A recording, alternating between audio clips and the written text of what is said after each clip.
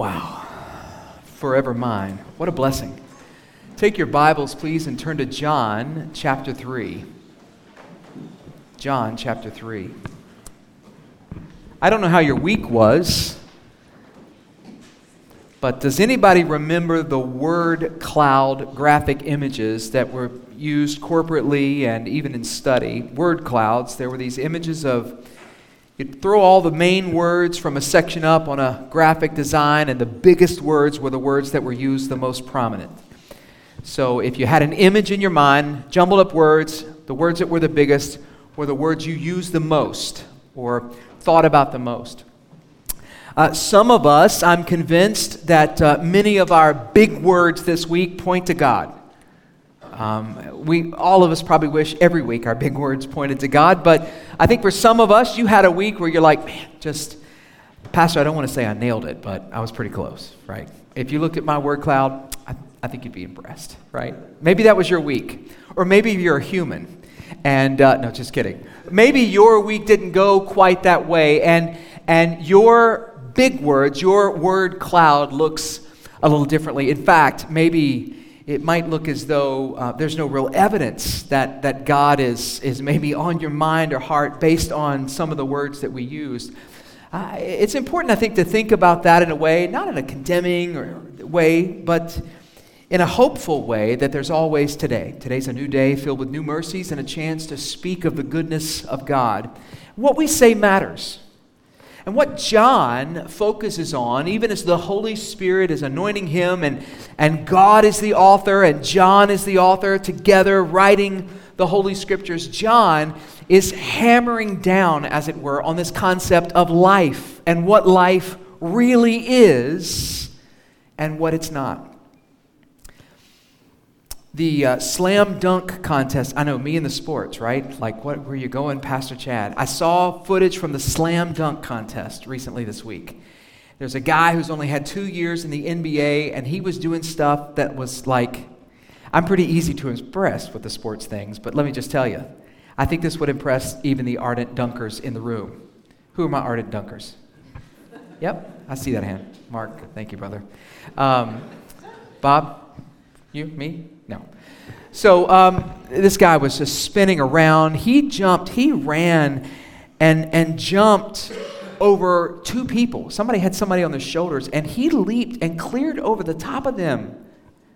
Like, just forget the ball and the hoop, just jumping over two people on show. Who does that? So he's being called the GOAT, right? The greatest of all time dunker. And he's like, I don't know, is he 12? I don't know how old the kid is. Anyway.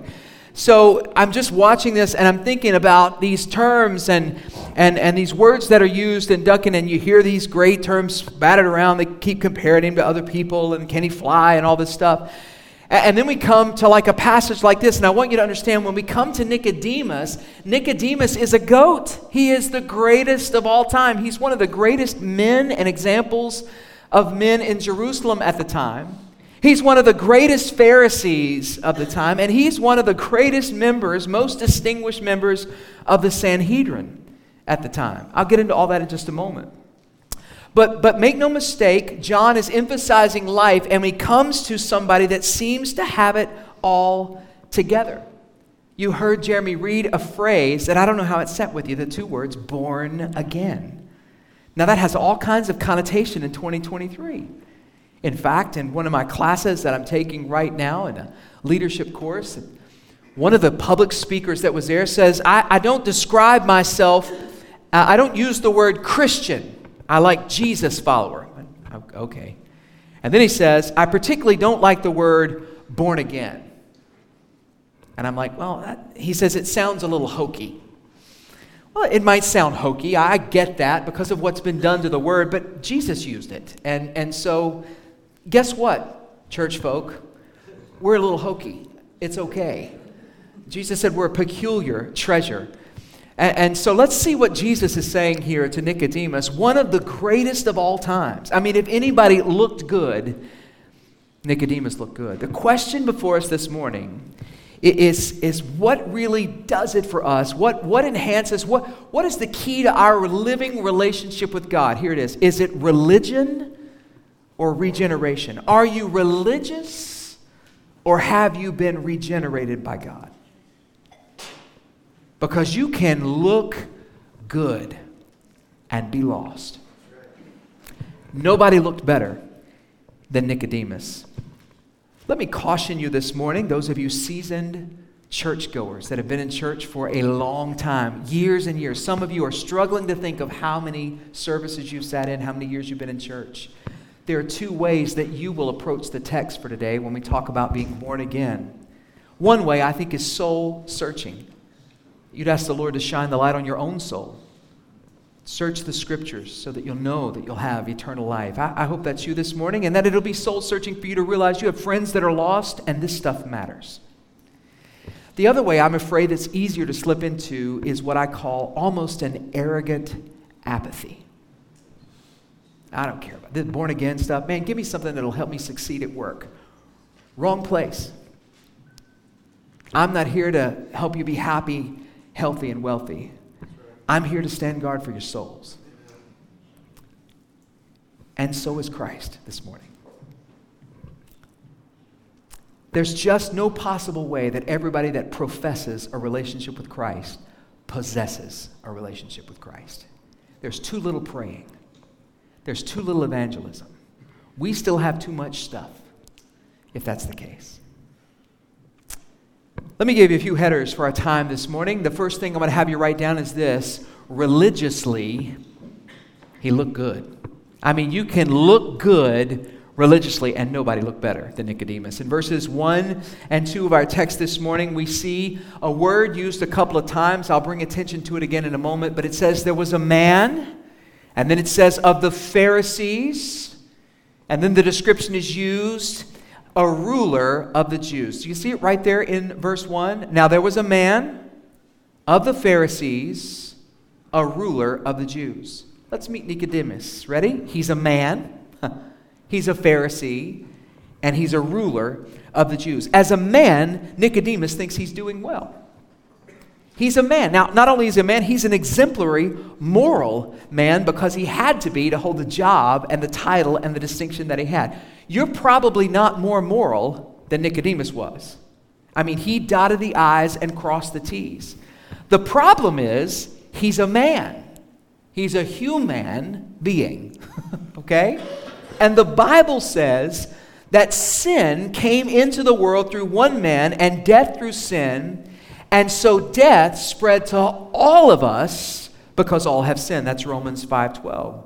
6 verses later in Romans 5:18, the scripture says, one trespass, one rebellion against God led to condemnation for all men. So if he's a man, he stands numbered among the men who are sinners that need a Savior. His morality will not keep him out of hell for eternity. Your political party that you align with may be the most moral. That won't keep you out of hell for all eternity. You may do all the right things and keep all of the laws of the land and even the 10 Commandments. But that's not enough, because the reality is if you offend in one point of the law, you've offended in all of them, and we are all sinners by birth and by choice. The Bible says all we like sheep have gone astray. We've turned each one of us to our own way. All have sinned and fall short of the glory of God. At the end of the day, and at the beginning of the day, and in the middle of the day, Nicodemus is an image bearer, but he is not a child of God yet. He's a man. He's a human that needs a Savior. As a Pharisee, he thinks he's doing good. So as a man, I think he thinks he looks good. And as a Pharisee, I think he's doing good. He thinks he's doing good. Judaism teaches that the Old Testament has 613 commandments that must be obeyed. 248 do's and 365 don'ts. How you like that? There's a don't for every day of the year. Hey, don't do this, don't do that. The Pharisees were a group of about 6,000 men who were committed to obedience. In fact, when they were inducted to become a Pharisee, and the witnesses of three people around them. They would publicly profess that they would keep every detail of the law until they drew their final breath. Now, the Pharisees were so concerned about obedience, they made up additional rules, because 613 weren't enough, to help them not accidentally disobey or miss one of the 613 that they felt they had to command. They did this because they were serious about religion. They were dead serious about religion. They were zealous to obey. I mean, if you had a Pharisee for a kid, parents, let's just be honest. I mean, we knock on the Pharisees all the time, but man, if your kid came up to you and said, "Dad, I think I want to be a Pharisee when I grow up," you'd say, "Praise God for an obedient child," right? You'd be like, "Hallelujah, we'll work out your salvation later." But yes, honey, yes. Let's be a Pharisee at home. Go clean your room, whatever it is. I mean, there were no more obedient people than the Pharisees. You might be religious this morning. You might even look good religiously and think you are doing good at religious things, but you're not more religious than Nicodemus was. You might look good morally, but you're not more moral than Nicodemus was. The Bible says in Acts 17, 24 through 27, the Lord God who made the world and everything in it, He's Lord of heaven and of earth. He does not live in temples made by man, nor is He served by human hands as though He needed anything. He's the one that gives mankind life. He's actually not far from those that are feeling and finding their way toward Him. Nicodemus thinks he looks good as a man and thinks he's doing good as a Pharisee, and then he's described as a leader of the Jews, and I'm sure he thinks he's leading others well. He's leading others well. He's a member of the Jewish ruling council known as the Sanhedrin. This is a group of about 70 men from different walks of life, but all very devout in their faith. Listen to me. They had jurisdiction over every Jew on earth. They were the ultimate in righteousness. They were selected by invitation only. They couldn't lobby for position. By invitation, they were invited as righteous men to lead impartially and to decide and adjudicate on behalf of the Jewish nation. When Jesus said that He was a teacher of Israel, this means, by that title, that Nicodemus was likely the best teacher in all of Jerusalem. I mean, you were name dropping if you said, guess who we're going to go here this week? Who are you going to go here? We're going to Nicodemus's. Oh, I didn't know you could even get in there. Is it the 11 o'clock or the 2 o'clock service? 11 o'clock was full, and we had to fill out a thing online to even get into the 2. I mean, it's crazy, right? I mean, he was the greatest teacher in all of Jerusalem at the time. There's also evidence that Nicodemus came from an aristocratic, say that 3 times fast, from an aristocratic family that traced their lineage back to the Maccabees. So I mean, like from every angle in Nicodemus's life, every time you shine the light and look around, this man looks good. He's got it all together. And he comes to Jesus and he says, "Teacher, Rabbi, man, we've heard some stuff. We've heard some stuff. And you've got to be from God, but we've heard some things. Tell me, like, what's up? What's going on?" You might be an influential leader in your respective field, but you're not more influential than Nicodemus was. You might have a lot of responsibilities, but you don't have more responsibilities than Nicodemus did. And yet with all of this, he lacks understanding. He's seen some things, he's heard some things, he knows some things, he knows the Old Testament surely well.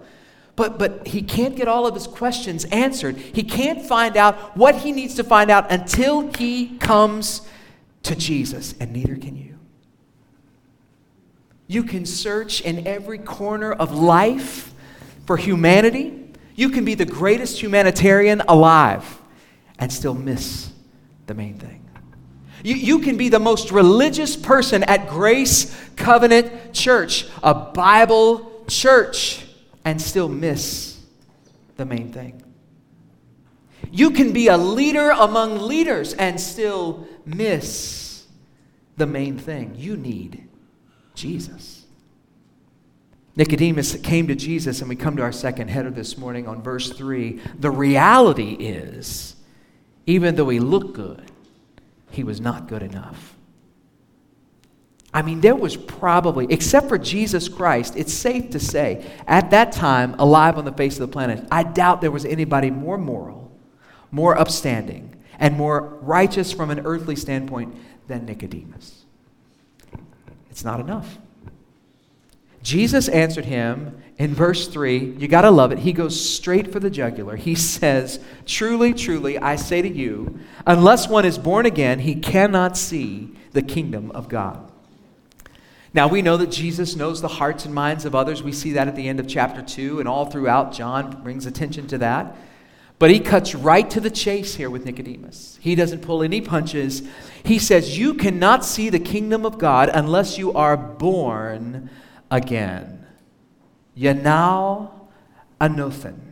Regenerated, born, that's what that word means. Parented again, birthed is the word. And that anothen is from above and again.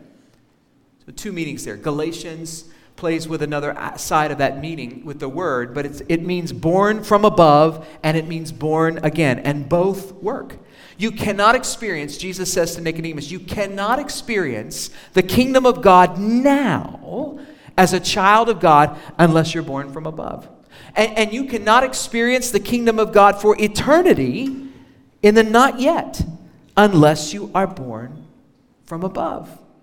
Your understanding will never move you beyond this point unless you are born from above. You're not good enough. You're not a good enough human to get it. You're not a religious enough Pharisee to get it. Your status in society is not enough to get this. Your righteousness as a member of the Sanhedrin is not enough to get this.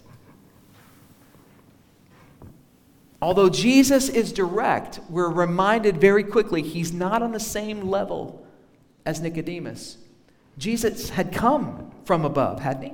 He is from above. He's calling Nicodemus to be born from above. Here's the line. You ready? What does it mean to be born again, Pastor Chad? What does that even mean? Here's what it means. It is a spiritual transformation that takes a person out of the kingdom of darkness and into the kingdom of God's marvelous light, and it happens as God works on us on the inside.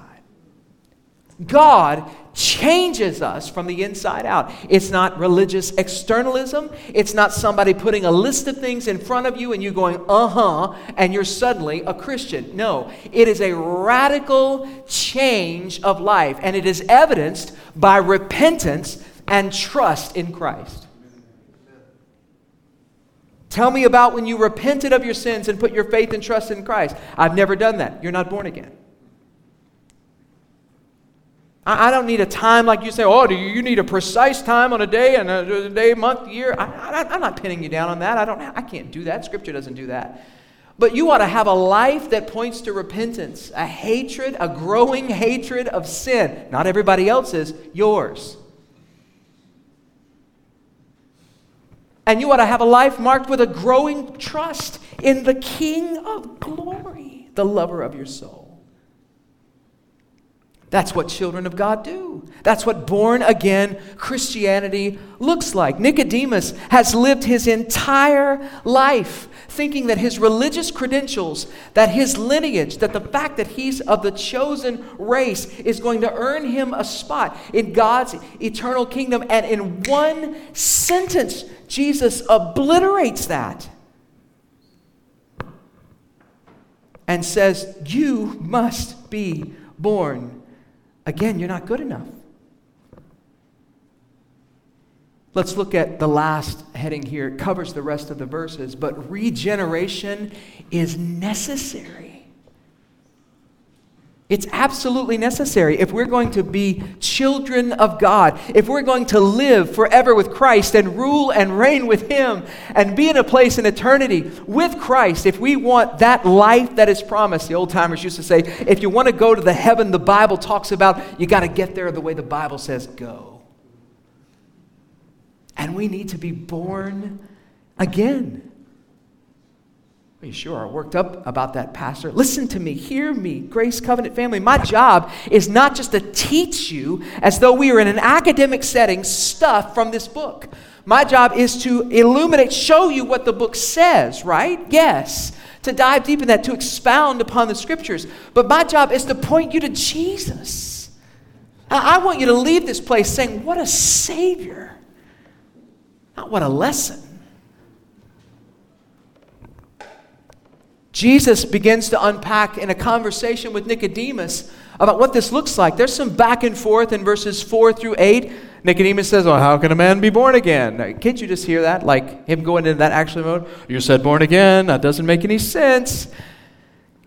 You know, Jesus probably didn't get frustrated as I would. But I can just wonder Jesus being so patient and loving and kind and then saying, you know what I don't mean, Nicodemus. And then he kind of unloads that on him. He says, don't get so worked up on the grammar or the syntax here, Nicodemus.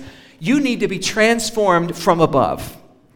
And he keeps driving that home to them. He thought that getting into God's kingdom had everything to do with his physical birth. He thought that it was enough to be the extra that he had added into all of his life. He thought as a leader he was good to go. And Jesus turned all that upside down and he kept doing it.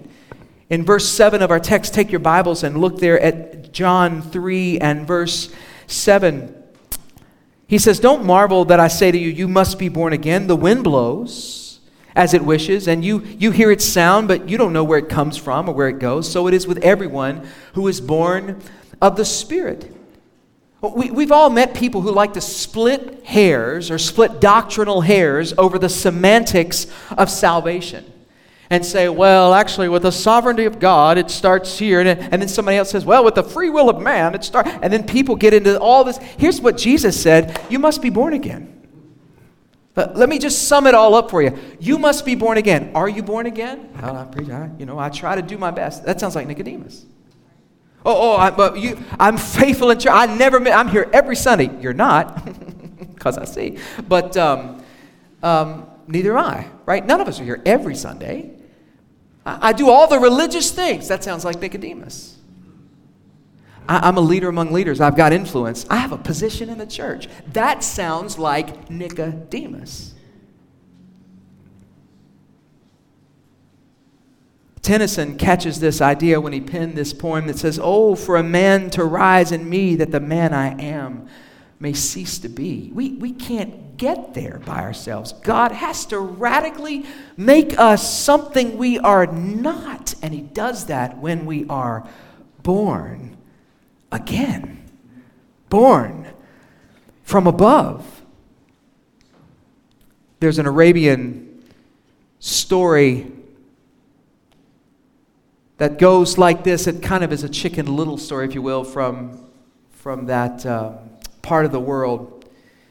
This young Arab was traveling along a road on his donkey and saw something furry. All my vet ears are going up, I know. Erilyn wants to be what's furry, Dad? She saw something furry on the road and couldn't see what it was, gets off the donkey, goes up to it, and it's a little bird. And he thought, oh, the little bird's dead. Let me move it out of the road. The bird wasn't dead. The bird was just laying on its back, a little sparrow, with its feet sticking straight up in the air. Okay, this is not true. The bird's about to talk. I just want to prep you like it's a story, right? I'm not reading scripture here. The bird's laying there with its feet up in the air, and the young Arab Ben says, are you okay? He said, yes, I'm fine. What are you doing? He says, well, what do you mean? He's like, well, why are you laying on your back with your legs pointed straight up in the sky? And the little bird says, I heard a rumor that the sky was falling, so I'm holding it up to support it. To which the young man says, you surely don't think that you're going to hold it up with those two scrawny legs, do you? The sparrow, after a very solemn look and serious thought, says, I'm doing the best I can. Right? You got the picture. That's what us thinking that our relationship with God depends on our religious experience. I mean, like thinking that we're good enough, we're going to earn this thing. That's like you trying to hold up the sky with two scrawny legs. It doesn't work that way. There's too much. You can't stand under the wrath of God on your two scrawny legs. You need Jesus Christ to make you new. You need to be born again. It doesn't make sense once you encounter Christ that you would step away and not be changed. And yet Sunday after Sunday in churches after churches, watching stream after stream. Some of you are streaming all manner of things. You're listening to Christian radio. You're doing all that. Those are all good things, but they don't save you. Nicodemus needed an internal transformation. Now, this is a man that knew the Scriptures. And sitting in front of him is the fulfillment of Ezekiel 36. I mean, Jesus is telling him, we're going to do this thing that the prophet spoke of. Here's what he says in Ezekiel 36, the Lord speaking, I will sprinkle clean water on you, and you shall be clean from all your uncleanness, and from your idols I will cleanse you. And I will give you a new heart, and a new spirit I'll put within you. And I'll remove the heart of stone from your flesh, and give you a heart of flesh. And I will put my spirit within you and cause you to walk in my statutes and be careful to obey my rules. We read that like it's some kind of devotional thought. God is speaking to a nation that constantly went whoring after other gods. God is speaking to a nation that constantly turned their back on the God that delivered them from the slavery of Egypt. God is speaking to a people that were constantly in a state of rebellion and hatred toward this God that gave them breath. And he's saying, I'm going to do something in you and for you and through you that you can't take credit for. That's what being born again looks like. I think we think we're good people and God needs us on his team and thinks, you know what, hey, man, that flip is something else. I'm going to get him. That's somebody I want on my team. No, we are desperately wicked on our own. And God in his grace and mercy and inexplainable kindness reaches down and opens our eyes and convicts us of our sins. And we see Christ as holy and ourselves as in need of a Savior. And we say, wash me, Lord. My religion is nothing, God. My good morality is nothing, God. That's not going to earn me anything, Lord. The fact that I lead or have a position or title is not, I'm not going to heaven because pastor is in front of my name. I'm going to heaven because I have been washed in the blood of the Lamb. Have you been born again? Not how long have you attended Grace Covenant. Have you been born again? Not how long has your religious experience taken you on a journey. In verses 14 and 15 of our text in John 3, Jesus does something that is absolutely, oh man, if you're at all into literature and love reading, you should just explode with all the good feels with this. I mean, this is just so beautiful. Jesus says, as Moses lifted up the serpent in the wilderness, so must the Son of Man be lifted up. Whoever believes in him may have eternal life. For Jesus to go here with Nicodemus is just breathtaking. It's breathtaking. I'm going to try not to preach or nerd out on you. I'll try to be as brief as I can. But listen, this is one of those things you go, oh, this is amazing. He's pointing back to the episode in Numbers 21 of the fiery serpents. Do you remember this? So Israel, having, I would say a bad day, but let's be honest, it was a normal day. They were rebelling, they were complaining, and this particular time, they sinned in an egregious way. Hear me carefully. They sinned against God by the way they treated the leader that God had clearly set up to lead them. And the Lord sent venomous snakes as judgment against them. Moses, under God's direction, created a bronze snake and puts it on a pole and lifts it up and tells the people, anyone who looks upon the snake, on this one that I'm holding up, this fake snake, as it were, will be healed and not die. Now that sounds strange, right? That's not something, that's not been on the news recently. Of all the stuff on the news, you've not heard of anything like this recently. And if you have, please come see me afterwards. I'm curious, right? What news feeds are you watching? Babylon Bee, maybe, but nothing other than that, okay? So anyone who looks on this pole will be saved. The pole wasn't forced on them. They weren't bludgeoned about the head with the pole. They only had to look toward Moses. Their looking back toward Moses was an act of repentance, saying, we need something we don't have. We look to you. That's what they were doing. We recognize salvation is there, my dear friend. I know it's maybe the stuff that nightmares are made of, so I'm going to try to shift this so you don't have nightmares about snakes. But I want you to see the glory in Jesus taking Nicodemus here. I want you to think of those snakes as sin. Think of those snakes as sin. We have all been bitten. Every one of us have been bitten. We've all been infected by this terrible disease. Our sin-sick souls are headed toward death and destruction. The Bible tells us, as it is written, there is none righteous, no, not one. I want you to think of that bronze snake that Moses made as Jesus. So it wasn't a snake, it was made from something else, but it took on the form of a snake. Different substance, form of a snake. Jesus Christ was not sinful. He never sinned. There was no guile in his mouth, but he became sin. He became the serpent on the pole for us. Romans 8:3 says, "For God has done what the law, weakened by the flesh, could not do. By sending his own Son in the likeness of sinful flesh for sin, he condemned sin in the flesh. For our sake," Paul says in 2 Corinthians, "he made him to be sin who knew no sin, so that we might become the righteousness of God." Christ redeemed us from the curse, Galatians 3, of the law, by becoming the curse for us. In the Old Testament, all who looked with a simple look of faith were saved. With Christ, all who believe with childlike faith are saved. Believe, trust, cast yourself on the Lord Jesus Christ. Cast yourself on the mercy of God as a sinner who needs Savior. Well, what do I have to believe, Pastor? Well, you believe that God exists and that he's revealed himself in the Scripture. You believe that you are a sinner in need of a Savior. You believe that nothing you can do can earn salvation. You believe that Christ is the only hope for your salvation. You believe that when you receive the Lord Jesus Christ into your life as Savior and Master, his blood cleanses you from all unrighteousness. You believe that you are complete in him. But here's the deal. You probably won't fully grasp all that when you just, as a child, put your faith and trust in Jesus.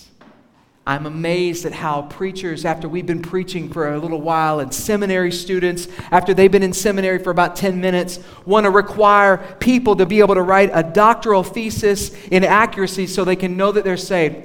That's not how they got in. That's not how I got in. That's not how you got in. Here it is. You're a sinner. You need a Savior. You must be born again. And Christ has extended open arms to you on the cross, also as a resurrected King, saying, "For whosoever will come." If you are drawn toward Christ, don't you dare walk out of this building today without making sure that you are born again, because it's all that matters. It's all that matters. Nothing else matters. Your morality doesn't matter. Your religious experience, who cares? The fact that you're a leader among men means nothing if you're not born again. Jesus says, whoever believes, just look. Look on me like the Israelites looked on the snake. Don't wait like some of them did. Some of the Israelites perished because they waited. They looked for anything but Jesus to be their salvation, and they perished.